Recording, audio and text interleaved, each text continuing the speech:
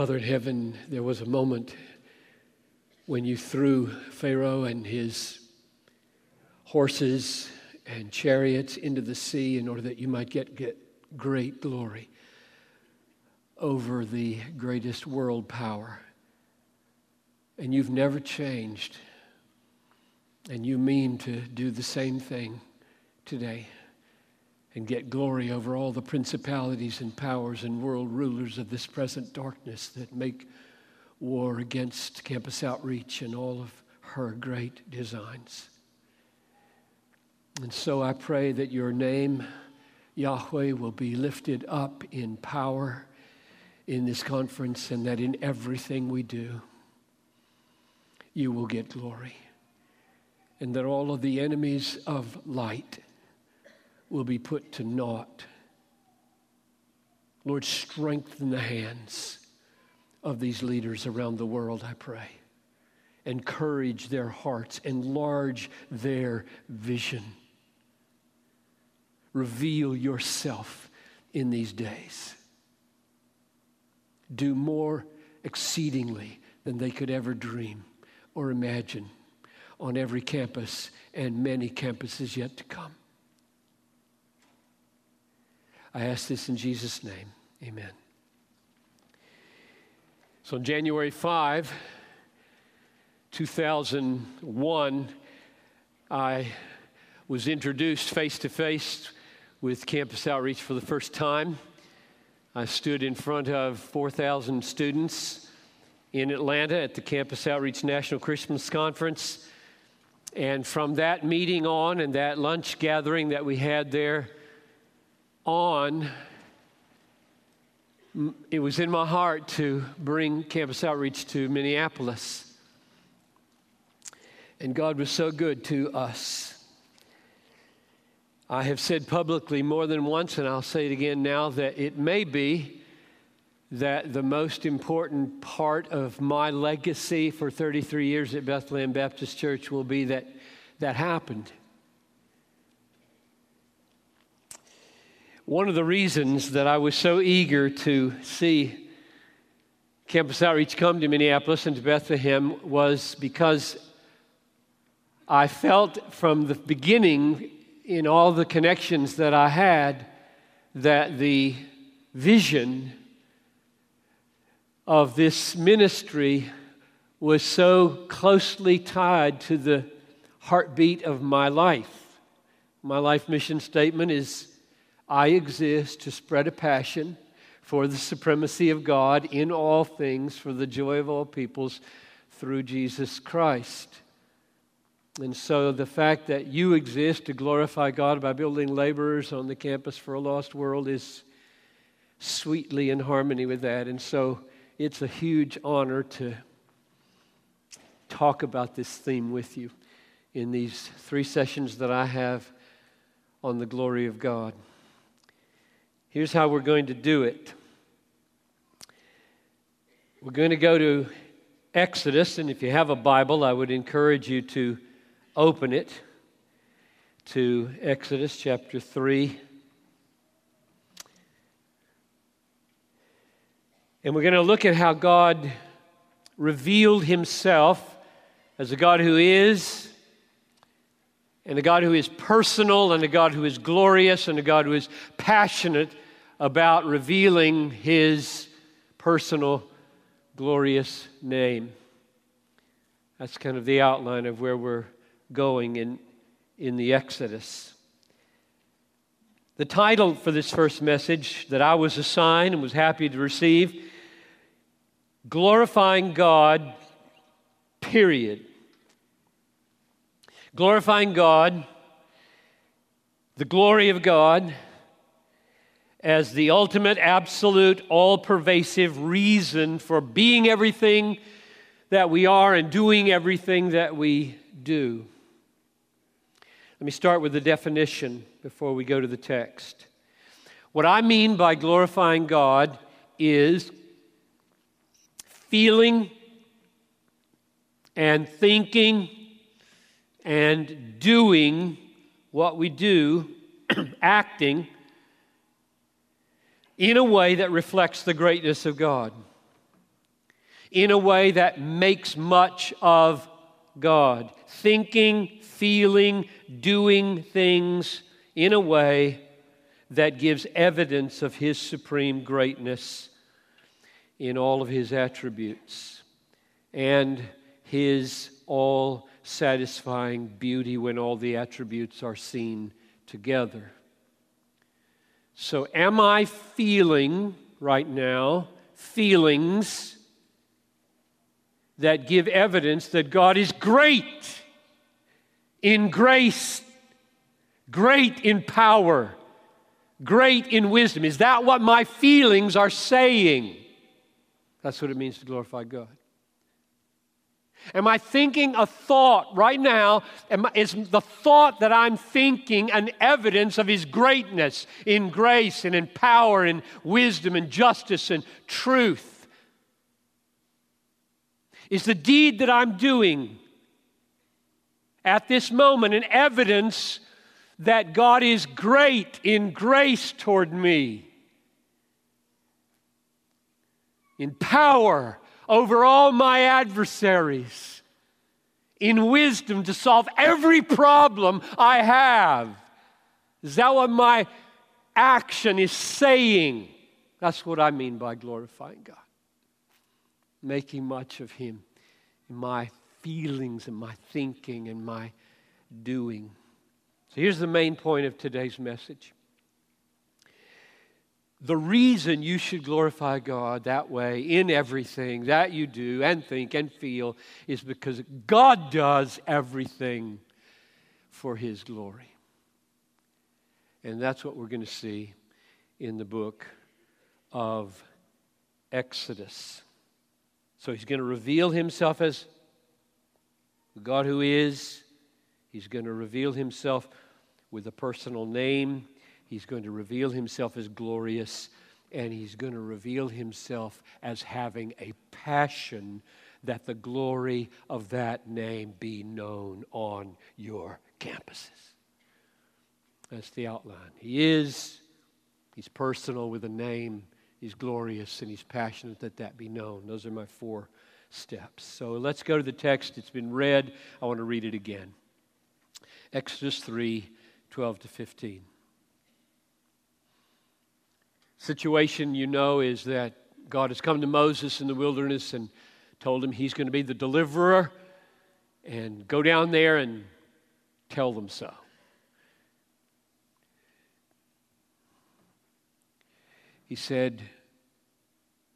God said, I will be with you. And this shall be a sign for you that I have sent you when you have brought the people of Egypt, when you have brought the people out of Egypt, you shall serve God on this mountain. Verse 13. And then Moses said to God,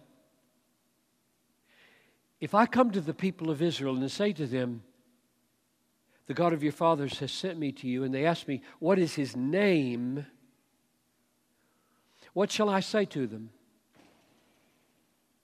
And God said to Moses, I am who I am. And He said, say to this people of Israel, I am has sent me to you. And God also said to Moses, say to this people, the Lord, Yahweh, the God of our fathers, the God of Abraham, the God of Isaac, the God of Jacob has sent me to you. This is my name forever. And thus I am to be remembered throughout all generations. So they ask, what's His name? And God says 3 things. The first thing is not His name, the second thing is not His name, and the third thing is His name. Let's look at the 3 things that He says. Verse 14, first part of the verse, God said to Moses, I am who I am. That's not His name. It's as though He's saying, before I tell you my name, before I show you how glorious it is, before you talk about how you're going to glorify me in this conference, you just need to settle in on I am. God is. Absolutely is.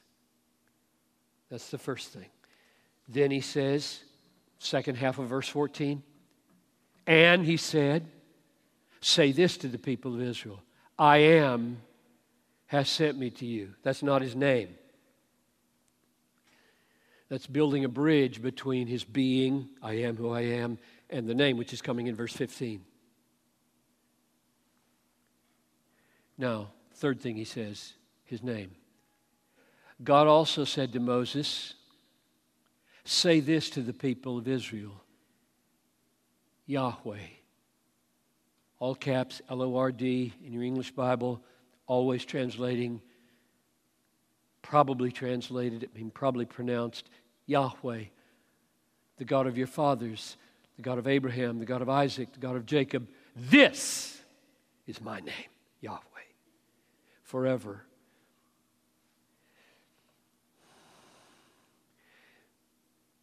It's almost always translated L-O-R-D, sometimes capital G, capital O, capital D, if it's occurring together with other words.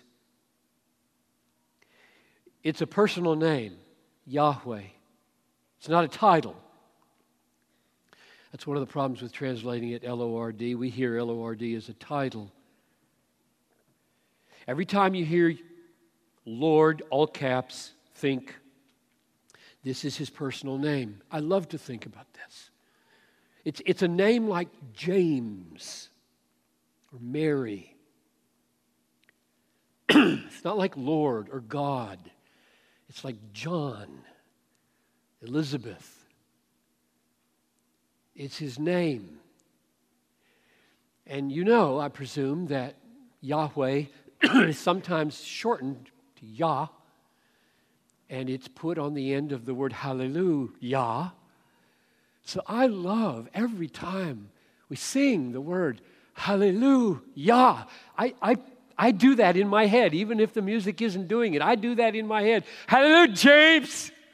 And you know that hallelujah is the imperative Hebrew. Praise. Praise, James. We praise you, Yahweh. It's personal. It's a name. And it's a name above every name. So you're saying Yah, not Bel. Yah, not Nebo. Yah, not Malach. Yah, not Mammon. Yah.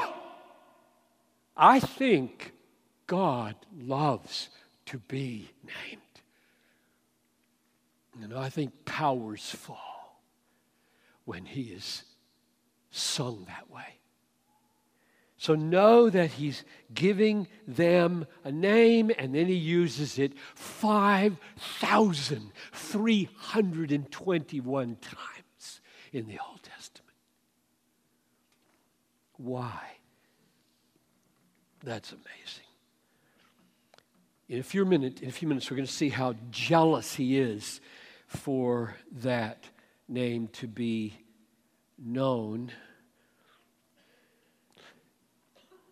But first, we need to just pause and reflect on the connection between the name and the I am who I am. So the first thing he says is, I am who I am. Then he says, I am has sent me to you. Then he says, Yahweh is my name. Now, I assume you've all heard this, but Yahweh is built on the Hebrew verb for be, or I am. So this is not disconnected, like this name has nothing to do with I am who I am. Every time you hear Yah, hallelujah, praise you, Yah, you hear hallelujah, the personal one who absolutely is, and there is no other. He means for his own personal name to always be carrying the freight of I am. And so we should pause here before we even contemplate why it's a name, why he gave himself a personal name, and contemplate that he is. Underneath everything that's going to be said in this conference, everything that's going to be done in your life or here, is that God is. What does it mean that God is? The fact that God is breathtaking. Let me try to help you to see some of the tip of the iceberg that He is. That God is means He never had a beginning. This staggers every mind, especially 4-year-old minds. Who made God, Daddy? Nobody made God. What happens in a little head when you say that? Wonderful things happen. Wonderful things happen. They're confronted with absoluteness. No beginning. Take a lifetime. Take an eternity, little one. He was. He is. He will be. No beginning. Second, that God is means He'll never end. His being will never go away. You can't go out of being if you are being.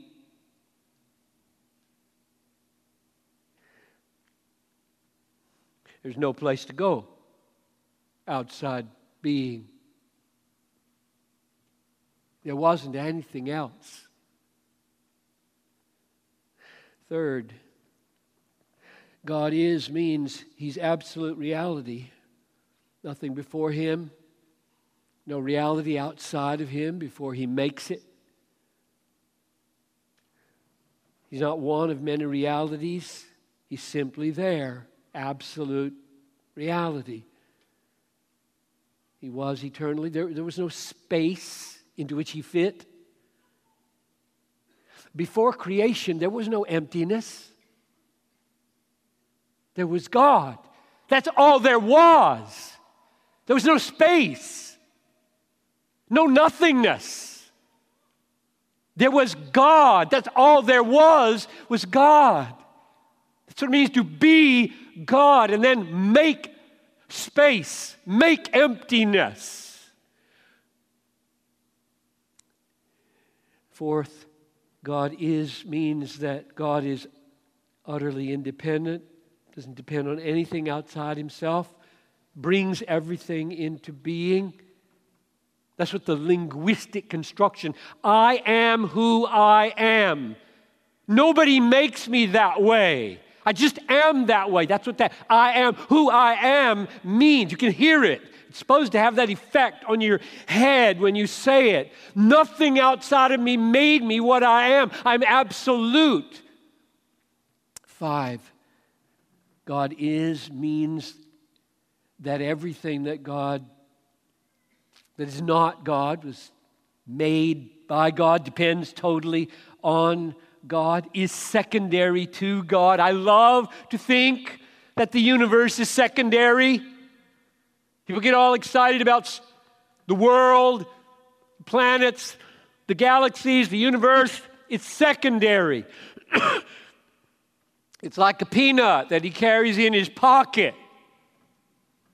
Less. 6, God is means all the universe by comparison is nothing. Contingent, dependent reality is to absolute independent reality as a shadow to a substance, as an echo to a thunderclap, as a bubble to an ocean. Listen to Isaiah 40:17. All the nations are as nothing before Him. They are counted by Him as less than nothing and emptiness. 7, God is means God is constant. Same yesterday, today, forever. He cannot be improved. He's not becoming anything. There's no development in God. There's no progress in God. You can't improve on absolute perfection. 8, God is means that He is the absolute standard of goodness and truth and beauty. There's no law book that He consults about what is right. There's no almanac He checks for facts. There's no guild where he goes to see if he or anything he does is excellent. He is the definition of excellence. He is the definition of right, true, beauty, goodness. He defines it by his being. 9, God is means that God does whatever he pleases. And it's always right, beautiful, in accord with truth. There are no constraints on him from outside, making him do anything he doesn't want to do. Therefore, he's the freest of all beings. And finally, number 10, God is means that he is the most important, most valuable reality in the universe, and the most important and the most valuable person in the universe. Therefore, he's more worthy of our interest, more worthy of our attention and our admiration and our enjoyment than any other reality in this world or outside this world. That's a little bit of what it means for God to be. God is. Never get over that God is.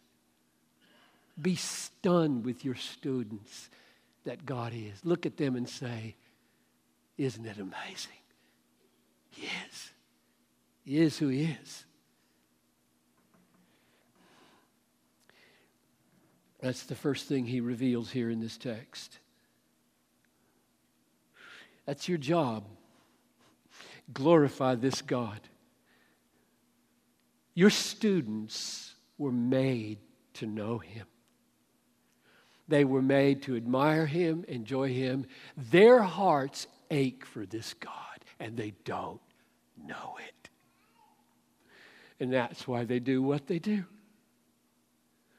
And your job is impossible. You all know that. You're all Presbyterians with a sprinkling of Baptists, right? So you know this truth. This is impossible. God sends the Apostle Paul to open the eyes of the blind, it says in Acts 26:18. He can't do that. Oh. Isn't it great to be signed up for the impossible? All over the world, this is your job, to show them who they're aching for. Now the question, that's number one. God is. He shows that he is. Now, he's personal. What about this name? Why a name? Translated Lord, but it's a personal name. Verse 15, God said to Moses, say this to the people of Israel, Yahweh, the God of your fathers, the God of Abraham, the God of Isaac, the God of Jacob, has sent me to you. This Yahweh, is my name forever. Thus I am to be remembered throughout all generations. God was not content to be known as a conglomeration of divine attributes. He's not the powerful one, the loving one, the wise one. He's not content with that. I want to have a name. Why? Because people who are persons relate with names. If you all just went around calling each other by titles, there wouldn't be much relationship here. Names make relationships.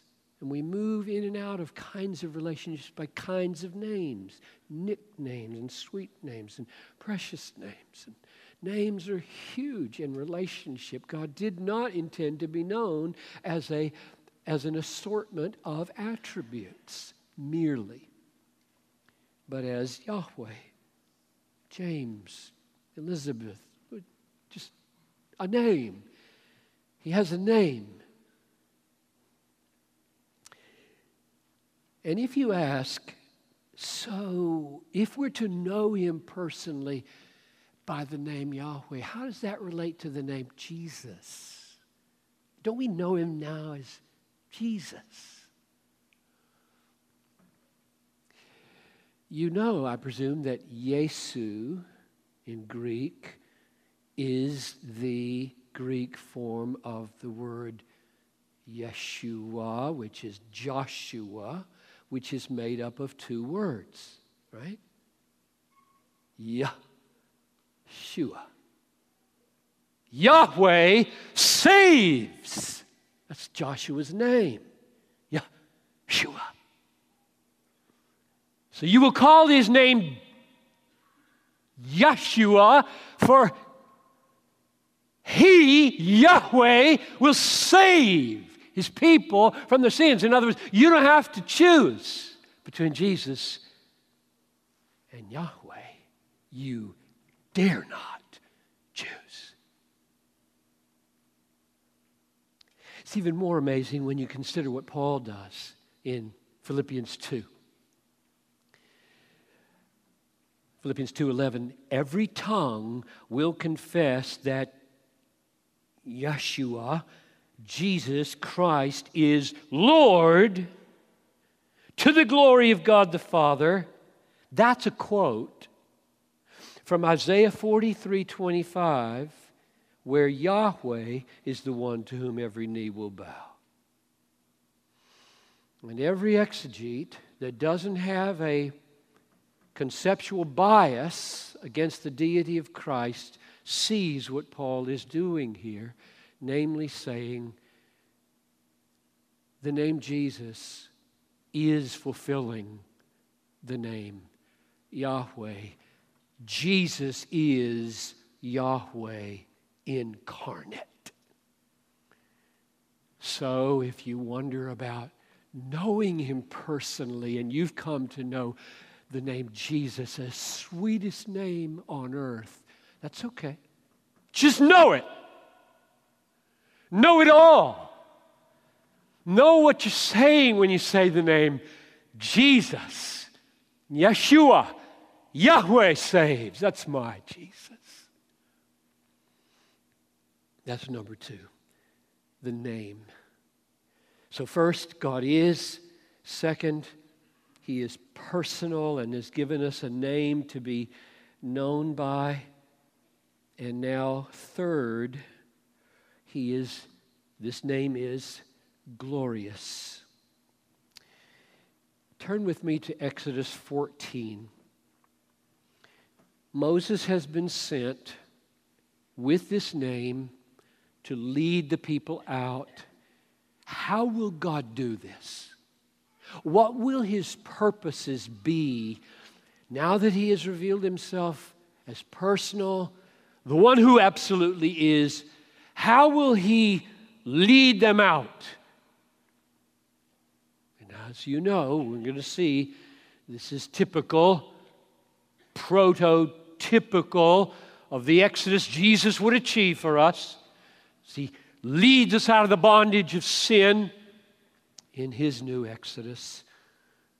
But let's look to see how God does it. What's making him tick now in chapter 14?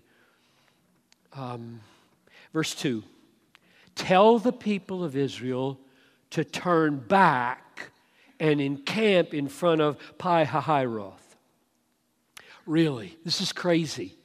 If you've studied this, you know how crazy this is. They were on the brink of deliverance, and God says, turn them back. Go backward. Why? We're almost free. Pharaoh and the biggest, strongest army in the world is behind us. We're almost free. You're going to tell us to go back. Yes. Why? Because then they'll come after you. They'll think you're trapped. I thought this was about deliverance. It is, but not mainly. It's not mainly about your deliverance. It's about my glory. And I have a plan. And I mean to get glory in this deliverance. You're not just going to slip away. So let's go to verses 3 and 4. For Pharaoh, this is the reason why you're turning back. Pharaoh will say to the people of Israel, say of the people of Israel, they're wandering in the land. The wilderness has shut them in. And I will harden Pharaoh's heart and he will pursue them, and I will get glory over Pharaoh and all his host, and the Egyptians will know I'm Yahweh, the glorious God who is. That's what I'm about here. Yeah, you're going to get delivered. It always works that way for people who trust me. Always works that way for people who trust me. I get glory, they get deliverance. So, they're trapped at the Red Sea. Now go to verses 16 to 18. Chapter 14, verses 16 to 18. Moses, lift up your staff, stretch out your hand over the sea and divide it, that the people of Israel may go through the sea on dry land, on dry ground. And I will harden the hearts of the Egyptians so that they shall go in after them, and I will get glory over Pharaoh and all his hosts and his chariots and his horsemen. And the Egyptians shall know I'm Yahweh when I have gotten glory over Pharaoh and his chariots and his horsemen. So now put the pieces together here. Verse 4, I will get glory over Pharaoh and all his hosts, and the Egyptians will know that I am Yahweh. Verse 17, I will get glory over Pharaoh. Verse 18, the Egyptians will know I'm Yahweh when I get glory over Pharaoh and his chariots. So what's the point? It's 2 points. These are my last 2 points. The first one is Yahweh is glorious. The name Yahweh carries glory. When God is known as Yahweh in the world, when he uses that name 321 times, he means glorious Yahweh, always glorious Yahweh.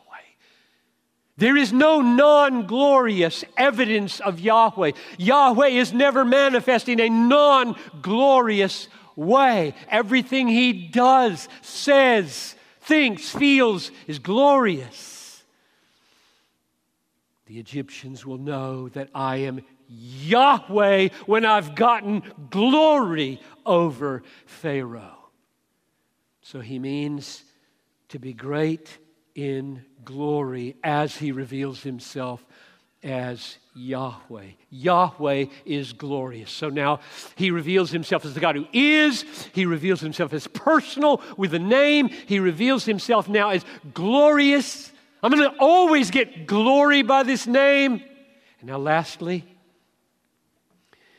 he means to be known. This is where it gets really personal for you on your campus. He means for his being and his personalness and his glory to be known. Now, if it was clear that his purpose is to be, and if it was clear that he aims to be personal, and if it's clear that he aims to be glorious, it is doubly clear in Exodus that he means for this to be known.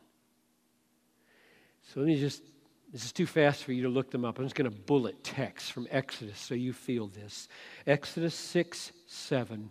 You shall know that I am Yahweh your God who's brought you out from under the burden.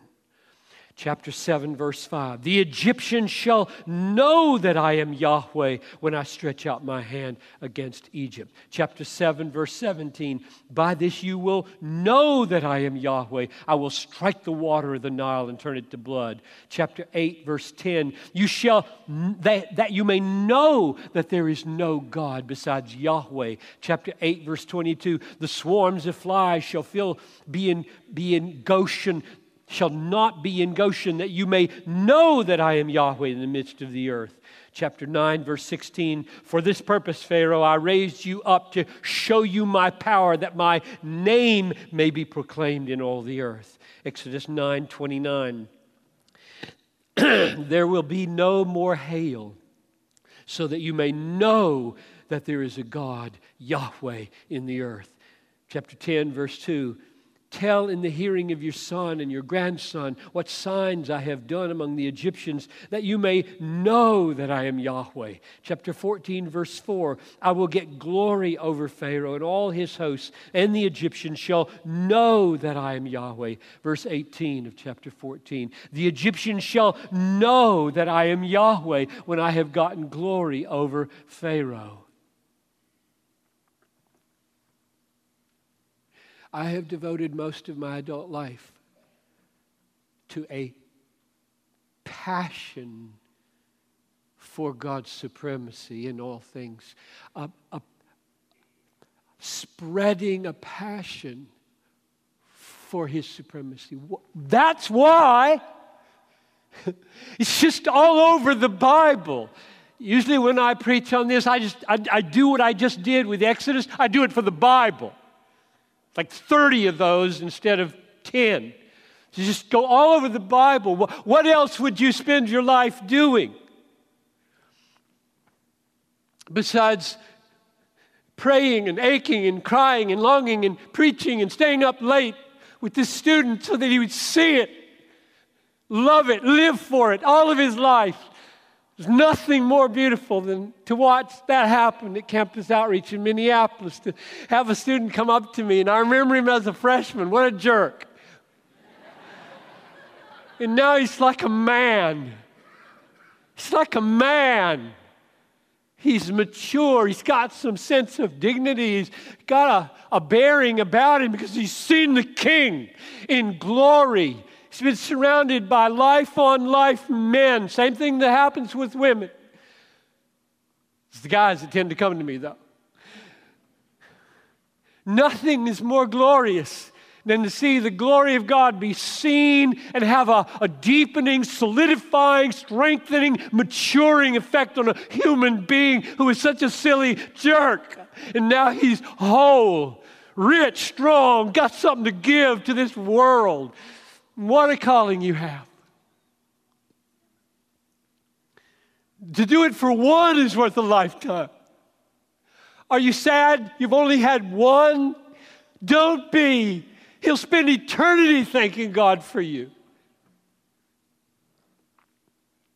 So, God is so passionate to be known. That's number 4. This God of the Exodus has never ceased to be. I'll wrap it up now. He's never ceased to be. I want to walk you to Jesus here as we close. It's just amazing how this works.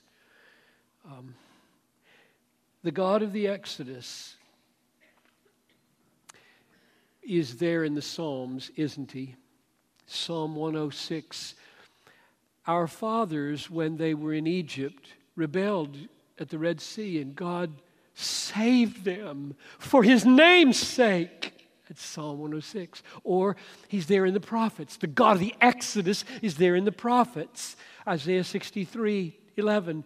Where is He who caused His glorious arm to go at the right hand of Moses, who divided the waters before them to make a name for Himself, an everlasting name? It's there in Hosea 13. I am Yahweh, your God, from the land of Egypt.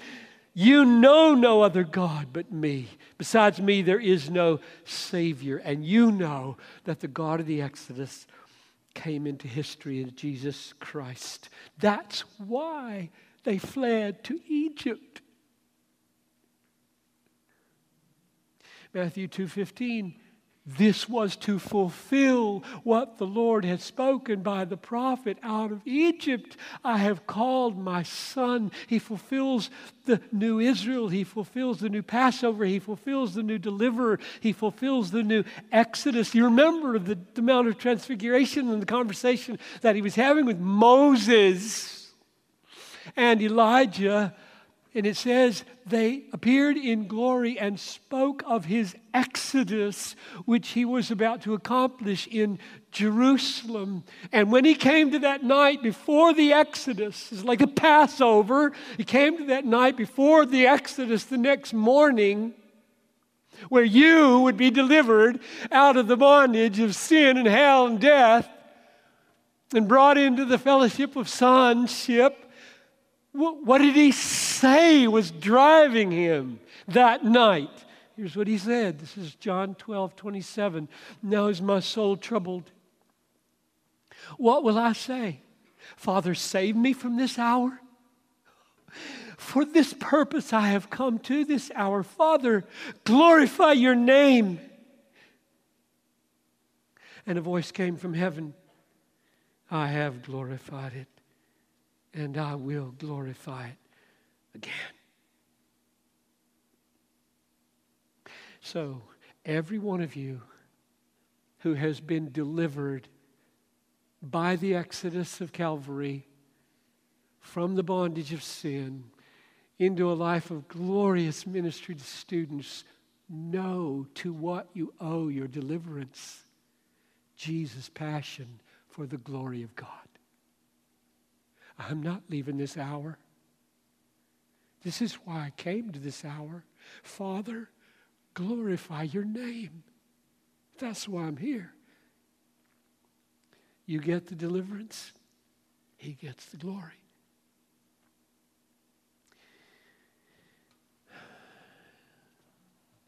The reason, this is my main point, the reason you should do everything, this conference is called Everything.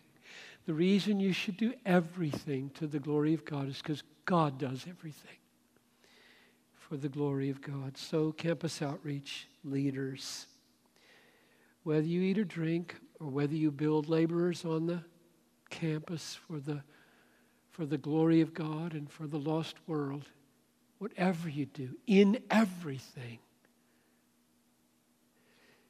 do it for the glory of God. Let's pray. Oh, Father in heaven, you are glorious. And we've barely seen it, but we've seen enough to know this is what we want to live for. With whatever life we have left, this is what we want to live for. To make your glory sweetly known, loved, experienced, admired, tasted, enjoyed. Do that. I pray through Christ. Amen.